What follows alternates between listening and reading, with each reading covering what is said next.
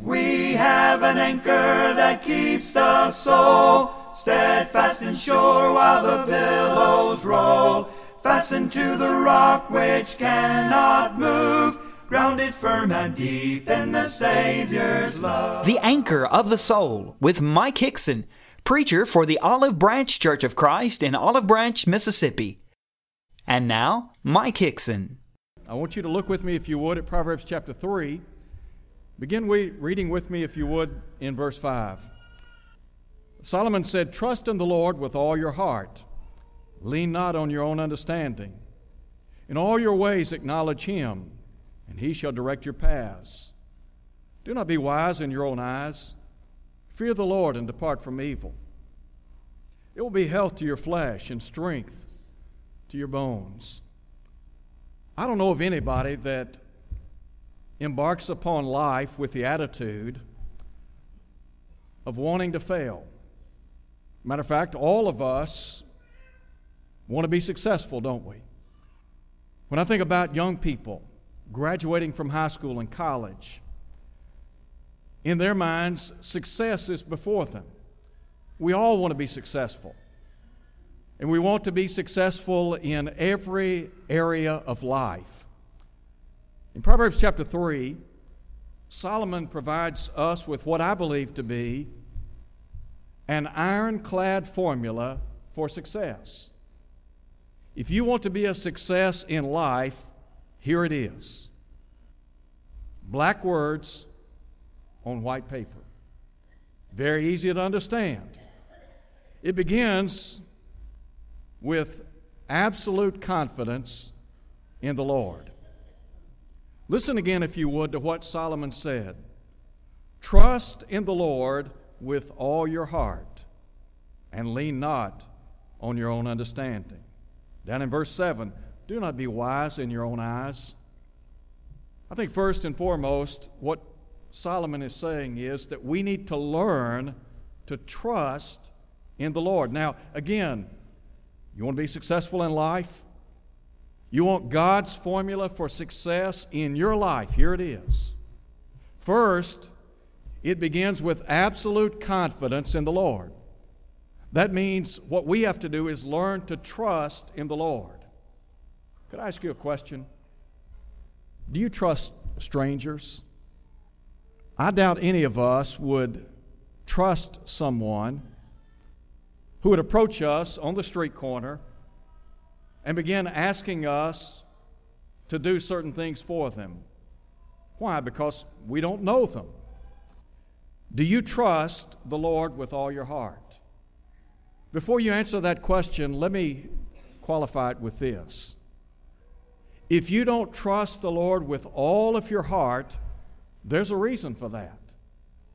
You don't know Him. You see, you don't trust someone you don't know. Those of you that are married, I have no doubt that you believe your mate has your back. You have absolute confidence in your husband or your wife. You believe that what they tell you is true, been tried and tested over and over and over again. And you trust your mate because you know your mate. Well, if you know the Lord, you'll trust Him. Solomon is saying here, look, you want to be a success in life, you want to enjoy a good life, a blessed life, then you need to first and foremost learn to trust God. Now, how do you begin that trust in God? Well, you've got to know Him, and the only way to know Him is to read and study His Word, isn't it? Do you remember Paul said, faith comes by hearing, and hearing by the Word of God. You see, when you begin to read and study the life of Jesus, and you begin to read and study and meditate upon the ways of God, what happens? You begin developing faith. And you begin trusting that what the Bible has to say is indeed true. And what does that do? It leads to obedience in life, doesn't it? I think about those of us that have obeyed the gospel. We obeyed the gospel because we came to the conviction that Jesus is the Son of God, that He is exactly who He claimed to be in John 8, verse 24. We came to realize that a life of sin is not for us. And so willingly we walked away from sin. We call it repentance. That's what Peter said on Pentecost Day in Acts 2, verse 38. And then we confessed with our mouth what we believe in our heart, that Jesus is the Son of God, just like the eunuch did in Acts 8, verse 37. And then we were immersed in water so that all of our sins could be washed away. And we began this life of trusting God, looking to Him for guidance and direction in life. And so first we have to learn to trust in the Lord. And again, you don't trust somebody you don't know. And so if you don't know the Lord, you can't trust Him. But if you know Him, if you believe what is recorded in this book, then you trust Him, don't you? Because ultimately, when you trust somebody, you love them. And so if you know the Lord, you trust Him. To trust Him is what? It's to love Him. Now, there's a second thing. First, we have to learn to trust the Lord, and then secondly, we have to live in trust of the Lord. Sometimes this is easier said than done. Learning to trust the Lord, but then living in trust to the Lord. Life can present us with so many different obstacles. And you think about the ups and the downs, the highs and the lows, the joys, the frustrations. How many times in life have you felt like you're on this mountaintop? You've crested the mountain, and then a few days later, you're down in the valley. Ups and downs, highs and lows. Sometimes people judge the success of their life based on their joys and frustrations, their successes and failures. And I'm talking about those material and physical successes and failures. There has to be something more than that, doesn't it? Let me give you a couple of examples of people that learn to trust the Lord. First, I think about Job. Job was a unique individual. As a matter of fact, the Bible tells us in Job chapter 1 that he feared God, he turned away from evil. Job was a good man. And yet, if you are familiar with the book of Job, you know that Job, in a very short span of time, faced a number of obstacles in life, didn't he? Job said in chapter 14, verse 1, "Man born of woman is a few days and full of trouble." I want to ask you a question today. Was Job qualified to pen those words? Yes, he was. You want to talk about somebody that went to the school of hard knocks, that knew what it was like to be kicked around the block a time or two? Job was that man. The Bible tells us he lost 10 children, and then he lost a great deal of his wealth. And then you add to that the fact that he lost his health. And if that weren't bad enough, the Bible says he lost the support of his own wife. She said, "Curse God and die."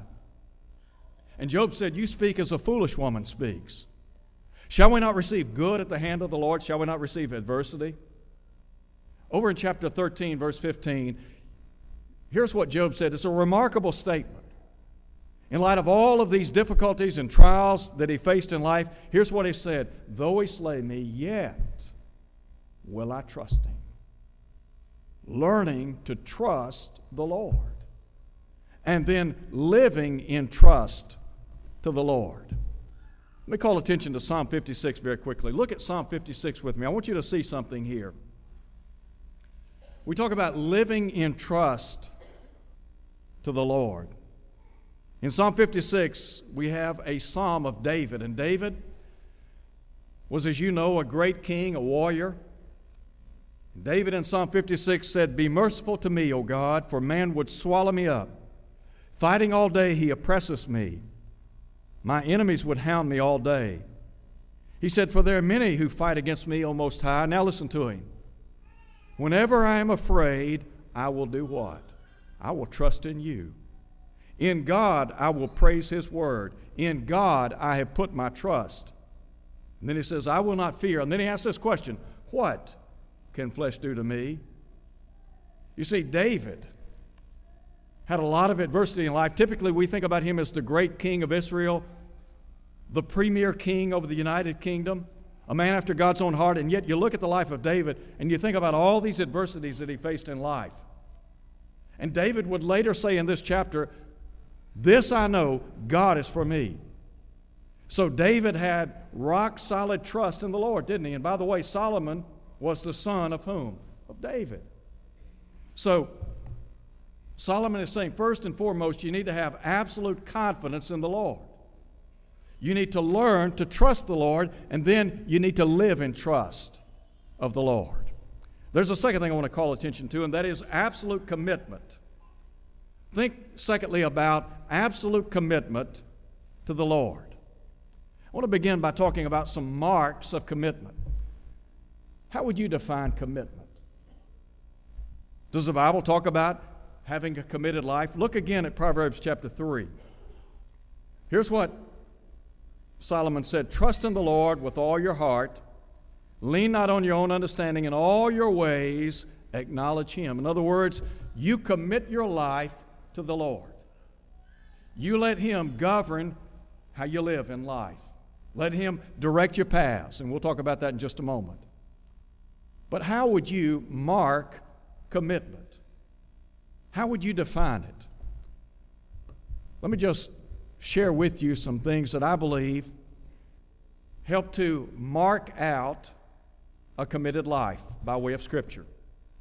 First, it begins by allowing the Lord to have a presence in your life. When I talk about the Lord having a presence in your life, I'm not talking about some type of just annual pilgrimage to a service. I'm not talking about giving the Lord a slice of your life, but rather what we're talking about is allowing the Lord to have 24/7 presence in your life. Do you remember the Apostle Paul in Colossians chapter 3 at verse 4? When he talked about Christ, he said, "When Christ, who is our life." If you looked at the life of Paul, you know what? Here's one thing that could be said about him. God had presence in his life, day in, day out, through struggles and through triumphs, through the highs and the lows, through the joys and the frustrations of life. As a matter of fact, in Philippians chapter 1, one of Paul's prison epistles, here's what he said, "For to me to live is Christ, to die is gain." All he's saying is, look, for me to live in this flesh, in this body, to go about my daily affairs, it's all about Christ. Why? Because He has a presence in my life. Not only does the Lord have a presence in your life, but He has possession of your life. In other words, He's the one calling the shots. He has the possession of you. In 1 Corinthians chapter 6, here's what Paul said. "Know ye not that your body is the temple of the Holy Spirit which is in you, which you have from God?" He said, "You're not your own. You were bought with a price." And so he said, glorify God in your body and in your spirit, which are God's. You ever ridden with a person that, like a better way to say it, backseat driver? You ever tried to drive and somebody in the back seat and they're trying to tell you how to drive? You enjoy that? You know, to me, when I'm driving, I want to drive. You know, if they want to drive, they need to get their own car. Well, sometimes, is it not the case that we try to tell God how to drive the car, so to speak? What we need to understand is God needs to be in the pilot seat. We need to let Him drive the car. Why? Because we belong to Him. He's the one calling the shot. It's not me. God's not my co-pilot. He is my pilot. He's the one steering the ship, isn't He? So you think about the Lord having a presence in your life, the Lord having possession of your life, and then what about the Lord having preeminence in your life? I love the words of Paul in Colossians 1:18. When he talks about Christ, he said that in all things He might have the preeminence. When it comes to life, when it comes to the life of a Christian, it ought to be all about Christ.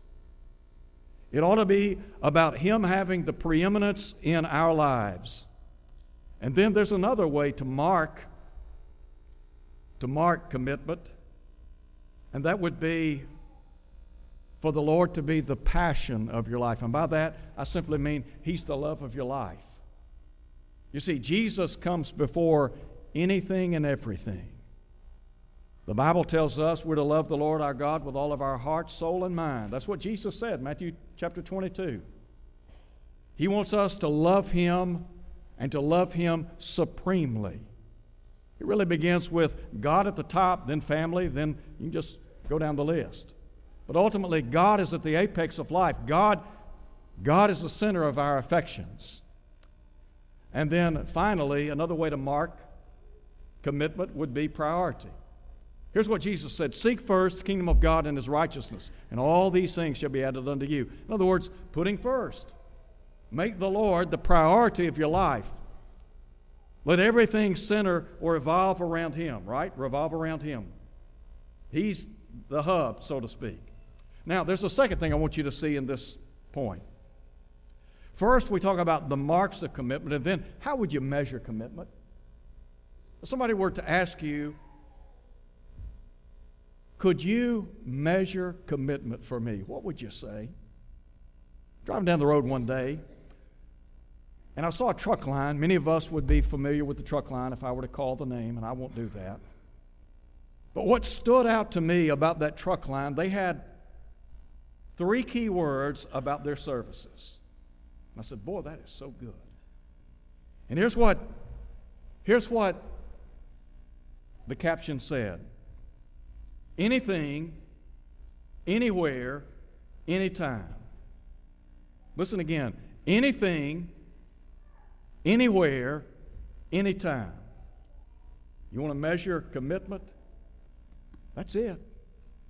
That's it. They got it. Think about it for a minute. Anything.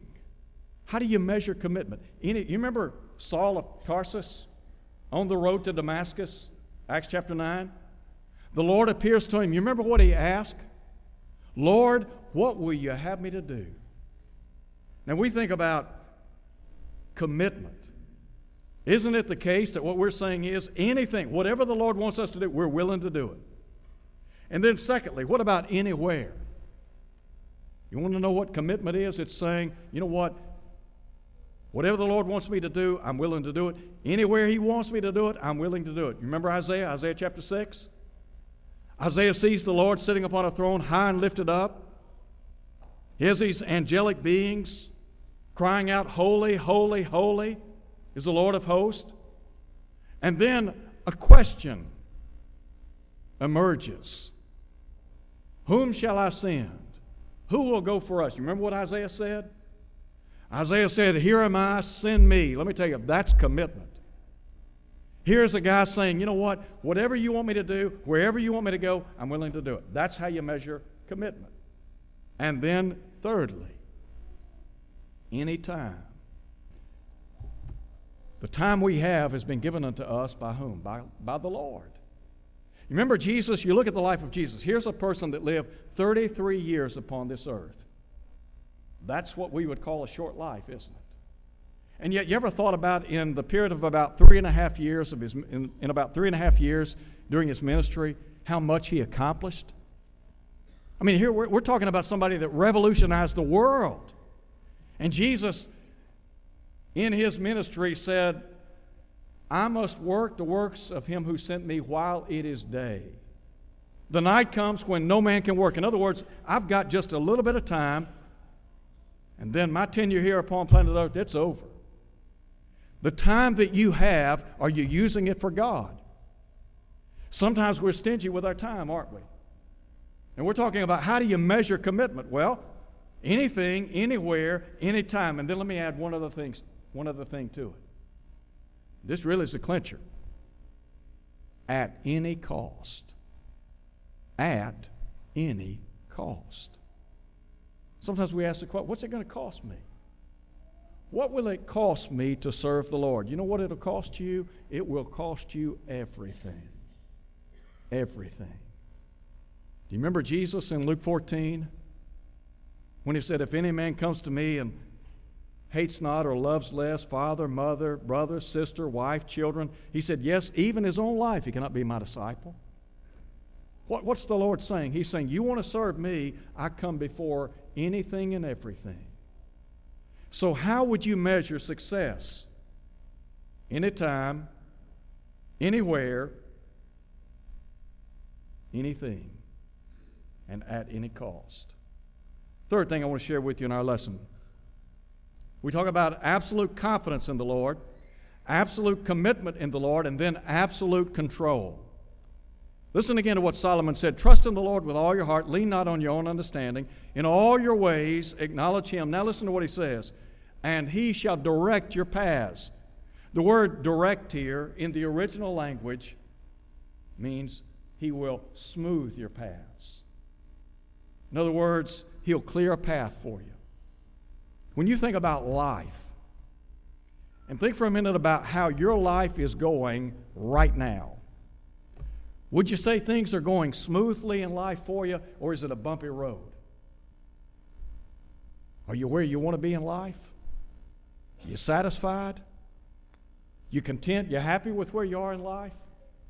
You know why a lot of folks aren't happy? You know why a lot of people are discontent? Do you know why some people in our world today are not successful in life? It's because the Lord is not controlling the life. He's not directing the path. What Solomon is saying is, look, you turn your life over to the Lord, and He's going to smooth your paths.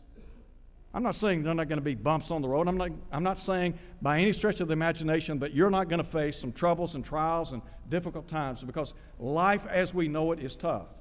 We looked at Job 14:1. But what I'm saying is God can clear a path for you that is the best way to live. He'll smooth your paths. In other words, He'll lead you down the right road in life. You see, it's a smooth path, and not only is it a smooth path, but it's a straight path. We talk about getting from point A to point B. Where do you want to go in life? Where do you plan to be in 100 years? Think about it. Where do you plan to be 100 years from now?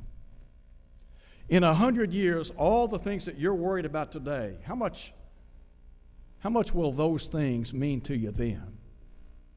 You ever thought about how much we fret and worry and fill our lives with anxiety?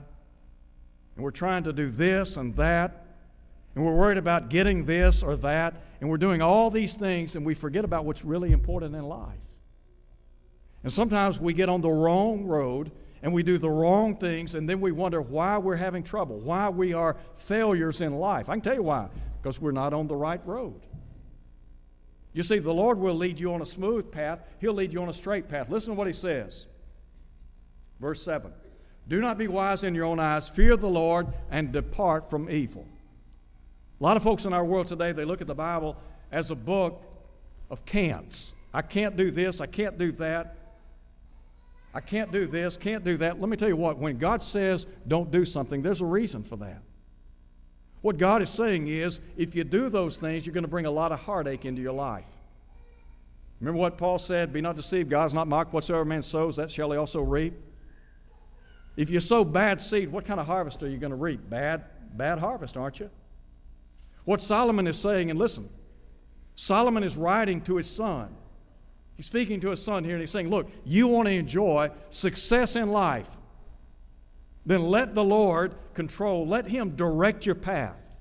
Why? Because it's going to be a smooth path. And then secondly, it's going to be a straight path. He's going to get you where you need to be. You want to go to heaven? You better stay on the straight and narrow. You better follow what the Lord, we talk about trusting the Lord, knowing the Lord. How do you know the Lord? Through His Word. How do you know how to get to heaven? His Word. It's our GPS. It'll get us from here to heaven. And then there's another thing very quickly. It is a sensible path. Listen to what he says, verse 8. It will be health to your flesh, strength to your bones. The body is a marvelous piece of work, isn't it? The psalmist said that we have been fearfully and wonderfully made. It is an amazing thing to have a child. Probably one of the greatest joys in life is to have a child that is truly bone of your bones and flesh of your flesh. I mean, this is a part of you. And you think about that little baby in the womb. I remember when Nancy was pregnant, and I got a book, and I watched week by week the growth of that baby. And you think about that baby and that umbilical cord. And that baby is being nourished through that umbilical cord. And it makes sense, doesn't it? That baby is nourished and cared for. Well, what Solomon is saying here is, look, you trust in the Lord, you put your confidence in Him, you commit your life to Him, you let Him control your life, what's it going to be? What he's saying is, it's the best way to live. It will bless your life. Just like that baby in the womb is being blessed by nutrition from his own mama or her own mama. You live for the Lord, and He will bless your life immeasurably. In closing, where are you in life? Sometimes we try to quantify success. What the world says is success doesn't necessarily equate to what God says is success. It might be right now that you're in this assembly and you're thinking, you know what? My life's a mess. My life's anything but a success. Oh, maybe I'm successful in business, and maybe I've done well in school, and maybe I've got this going for me and that going for me, but deep down in my heart of hearts, I know I've failed time and again. And I know the one factor that is not a part of my life that I need is God. Could I say to you, there is a void in you. If God's not in your life, there's a void. And nothing in this world will fill that void. We're reading the words of Solomon, and you can go back and read the book of Ecclesiastes this week. And you can read about Solomon and all the things that he discovered in life. Solomon tried a lot of things to make him happy. And every single time Solomon realized these things don't make me happy. You can have a lot and have nothing. You can have nothing and have a lot. And that is, your life's God-centered. So Solomon said, here's what life's really about. Fear God, keep His commandments. He said, this is man's all. In other words, this is what life is all about. That's success. Now, we talk about success and failure. Imagine 100 years from now, we're out into eternity, and we're awaiting the judgment. And then one day we stand before God, and the books are opened. That is, the Scriptures are opened. Another book is opened, which is called the Book of Life, and we're judged.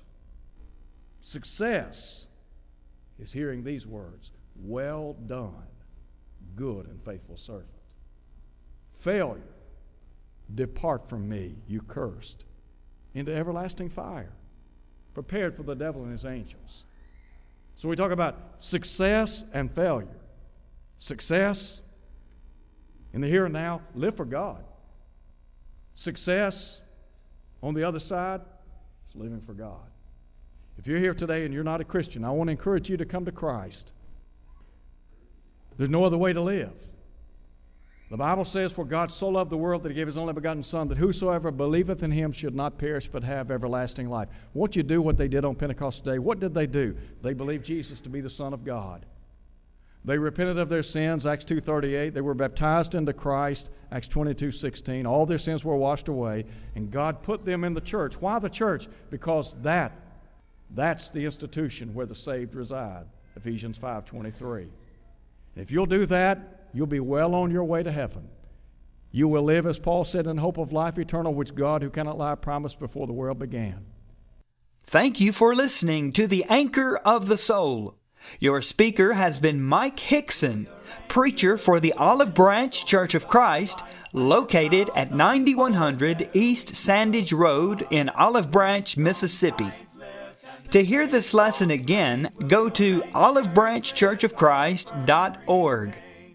Tune in next Sunday for more of the Anchor of the Soul. Steadfast and sure while the billows roll, fastened to the rock which cannot move, grounded firm and deep in the Savior's love.